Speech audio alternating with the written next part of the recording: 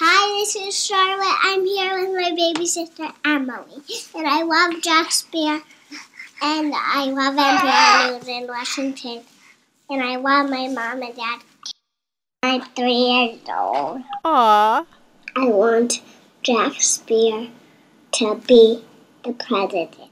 This podcast was recorded at 2:40 p.m. on the 9th of December. Things may have changed by the time you hear it. Okay, hear the show. Aw, Charlotte and Emily, so cute.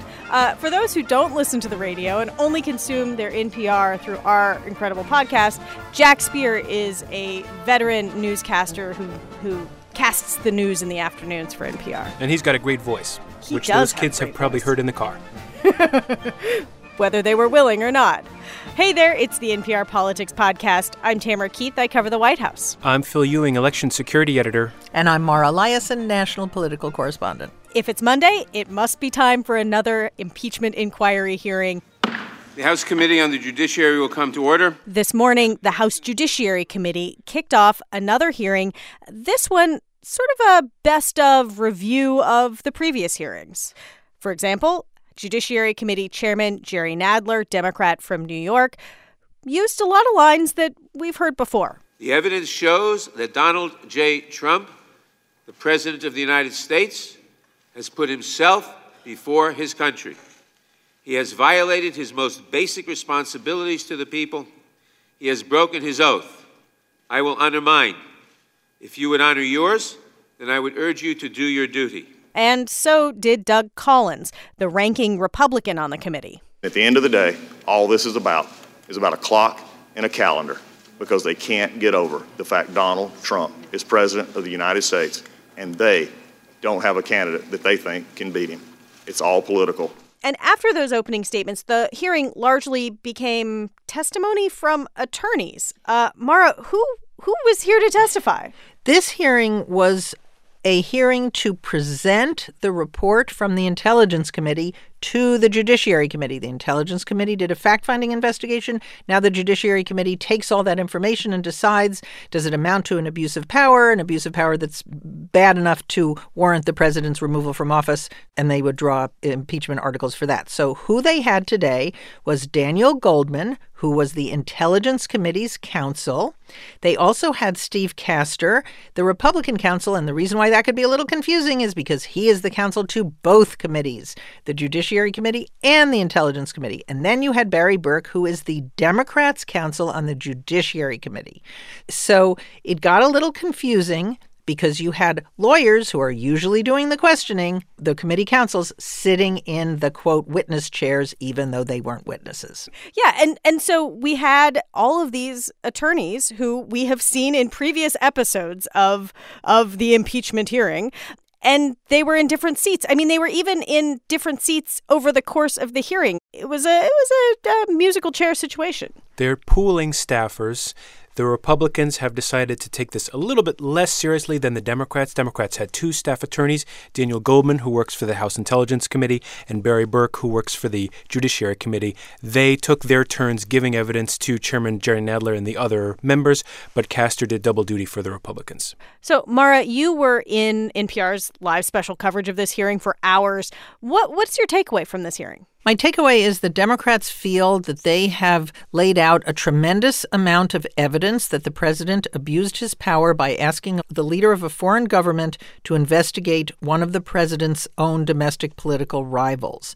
Republicans shot back by saying that the aid might have been held up for 55 days, but eventually it did flow to Ukraine, that the Ukrainian president said he never felt pressured, and that none of these things rise to the level of impeachment. As the ranking member said, Doug Collins, where is the impeachable offense? This is like one of those stories you tell to your friends at a cocktail party at a bar, and you've told it so many times, you kind of have got it down to a shtick, and even when they know they've heard it before, they kind of are nodding along because they expect about what's going to come next. each time these sides tell this story, they tell it in basically the same way, but they refine it slightly, which is what this was. The process here is that the Judiciary Committee has to write articles of impeachment, having decided that it's going to go ahead with impeachment, and so it needs to review the evidence, as it were, something that we've done many times, but Jerry Nadler, the chairman, thinks that his members had to have it one more time from the staff members just to make sure they have the details right. This all makes me wonder, what was the point of today's hearing? Look, everybody gets to decide whether this is necessary viewing for them. For people who've been mainlining these hearings, there was probably nothing new that they learned today. On the other hand, the vast majority of people are not paying close attention, and that is one of the reasons that the Democrats repeat what they found over and over again to make their case. It's like you tell them what you told them, then you repeat it again, and then you tell them again. That's the old speechwriting rule. But there's nothing wrong with that. For us, some of this stuff might not be new, but for most people who are just tuning in, it is. There's a TV broadcast every day. Democrats want there to be a clip on those TV broadcasts of something happening in the Congress, whether it's members of Congress or witnesses or these staffers talking about it, because if you can reach more people with each passing opportunity, they figure that that's the effective way to try and change public opinion. Mara, there was a statement from the White House. It lines up pretty closely with what Republicans, including Castor, were arguing. Yes, Stephanie Grisham, the White House press secretary, tweeted 5 indisputable facts, kind of a parody of the format that the Democrats had used today in the hearings. Number 1, no evidence of wrongdoing by POTUS. Number 2, Ukraine said there was no pressure. Number 3, lethal aid to Ukraine wouldn't exist without Donald Trump. 4, no obstruction whatsoever. And 5, this is an unfair and unprecedented impeachment process. And yet. And yet we're barreling ahead with impeachment. And Jerry Nadler, the chairman of the Judiciary Committee, did say that we are presumably getting articles of impeachment this week. It seems like this train is on the fast track, and this is the week that the articles of impeachment come. That's right. But they have a decision to make before we reach that point. Is this going to be a narrow case that's just about Ukraine, the findings of the Adam Schiff investigation, or is it going to be a broad case that brings in, for example, the findings of the Robert Mueller special counsel report and talks about alleged obstruction of justice and other things that Trump has done? They need to answer that question before then they can actually decide what articles of impeachment that they write to go forward with this. And I guess that decision will be made pretty darn soon. We are going to take a quick break, and when we get back, there is a report from the Department of Justice Inspector General about whether the agency did anything improper when investigating possible ties between President Trump's campaign and Russia. Support for this podcast and the following message come from U Studio. Think about all the ways your company could use a podcast. Share confidential training with remote employees, product updates with sales reps or customers, weekly messages from your CEO. The possibilities are endless. Join companies like Salesforce, Nike, and Dell that trust U Studio to manage, host, and distribute their secure, private podcasts. Learn more about U Studio at theletterustudio.com. I'm Chip Brantley. And I'm Andrew Beck Grace. We're the hosts of the NPR podcast White Lies, a story about guilt and memory that says as much about America today as it does about the past. Apple just named White Lies the best true crime show of the year. And if you haven't listened yet, you can binge the entire series now wherever you get your podcasts. Thanks. And we're back, and this much-awaited Department of Justice Inspector General's report, known as the Horowitz Report, is out. We have it, and Phil Ewing, you have been reviewing it closely. Let's go back to the beginning, though. Why was this report launched, commissioned? How did this come about? Well, if you come back with me in the history hutch, back to the past months and years before now, President Trump has made a number of allegations about the conduct of the Justice Department and the FBI with respect not only to the 2016 investigation, but more broadly. And one of them was that his campaign or his home at Trump Tower was spied upon. Oh, I fondly remember being at Mar-a-Lago when he tweeted that and then spending the entire weekend trying to figure out where the allegations came from. And after enough of those allegations, the Justice Department agreed that its Inspector General, Michael Horowitz, would look into the origins of the special counsel investigation as it became. And the report that came out on Monday is the result of that work. All right. So what did the Inspector General Horowitz, what did he find? Well, the high-level finding is that there was no evidence of political bias that underpinned these decisions taken by the Justice Department and the FBI in 2016 and since. But there was at least one specific case involving a former aide to Trump in 2016 named Carter Page, where there were apparently a number of problems. 17 omissions or other statements of fact which were problematic, according to investigators, in the application the FBI used to get surveillance authority to collect his communications. That's significant because any flaws, problems by investigators is political ammunition for the president and his supporters. Well, and the president has already weighed in on this. Yeah, and what's so interesting about this, I mean, this is yet another Justice Department report that says something, and Attorney General Barr gets to perform his own interpretation on it, and then so does the president. It is incredible, far worse than I would have ever thought possible. And it's an embarrassment to our country. It's dishonest. It's everything that a lot of people thought it would be, except far worse. And Attorney General Barr had said he thought that this report showed that there was an intrusive investigation of the president's campaign that was started on the thinnest of suspicions.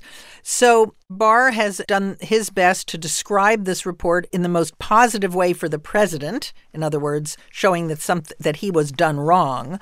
But unlike in the Mueller report, Barr doesn't have 3 weeks to himself before the actual thing is released. So here it is. It's out there. It shows there was no political bias in the beginning of the investigation into possible Russian ties to the Trump campaign. One little factoid that I found really interesting is that Paul Manafort, was under federal investigation for money laundering millions of dollars from Ukraine in January of 2016, long before he was hired by Donald Trump to be his campaign manager. Phil, this is a question I have. It seems as though the Attorney General and also this other attorney, U.S. Attorney John Durham, who is doing another separate investigation of some of the same ideas, it seems like they are looking at a different Inspector General report than we are. Durham hasn't been heard from very much since he's been brought in to do another investigation into the investigation, but he issued a very unusual statement on Monday saying, we've been looking in other places beyond Horowitz, the Inspector General, outside the United States, and we don't necessarily agree with some of the conclusions that he's reached here. We don't know what that means. We don't know what Durham has uncovered or what he's going to say when he issues his report, if that's what takes place here. But one thing we do know is that Durham's probe has been upgraded into a criminal inquiry, so he could impanel a grand jury and use it to issue subpoenas.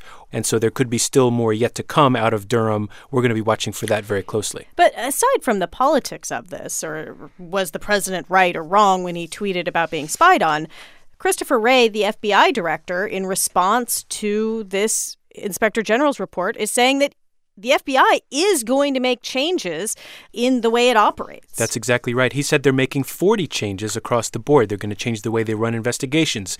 They're going to change the way they use confidential human sources, the way they interact with the Foreign Intelligence Surveillance Act, or FISA. And he also said something I thought was really interesting.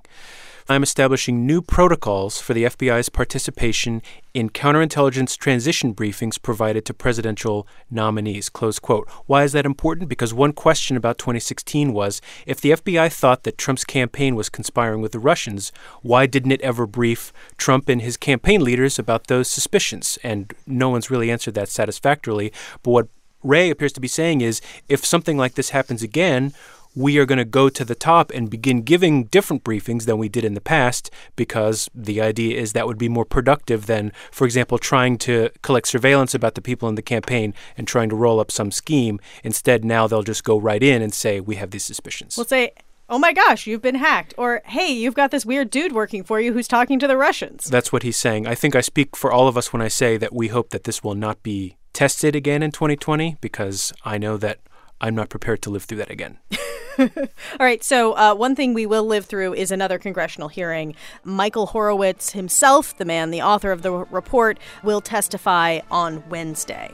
All right, that is a wrap for today. But guys, I have some news. Go on. Our live show in January at Drew University has sold out. Woohoo! Awesome. Woo! And I will be there. I will too. But if you guys missed out on that incredible opportunity, our live show in Chicago still has a few tickets left. We will be there with WBEZ, and you can grab tickets at nprpresents.org. I'm Tamara Keith. I cover the White House. I'm Phil Ewing, election security editor. And I'm Mara Liasson, national political correspondent. And thank you for listening to the NPR Politics Podcast.